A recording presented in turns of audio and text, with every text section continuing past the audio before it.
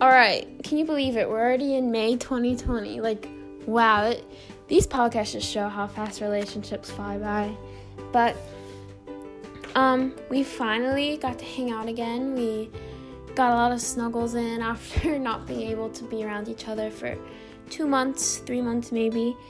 And I think, like, recently, the past, 2 months have been the highlight so far of our relationship. Like, every part's been good, but I think we've really, grown together and, shown each other our support and just been in a happy relationship, but we still acknowledge our faults and know how to fix them now and communicate to work towards them and making them better.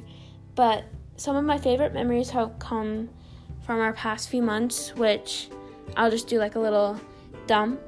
So first, when we biked in the Anderson's parking lot, or just bike riding in general, I really like that we started doing that because we never did that in our early relationship. And I think Corona just kind of I feel like our walls just all went down, and we just wanted to embrace every moment we had and just I guess expose that adventurous side of our relationship where we used to kind of just rest and chill. And it was also cold in the winter, but I think Corona really helped us to get out there and just make memories together, just not from the inside but the outside too.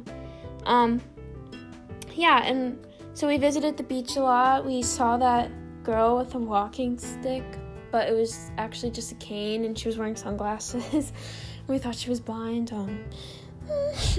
But also we made some fun memories, such as playing soccer with the fruit snacks, which is one of my faves to this day because it was just so I don't know, it's just I don't see a lot of people doing that, just having fun in the moment, not planning things, just being spontaneous.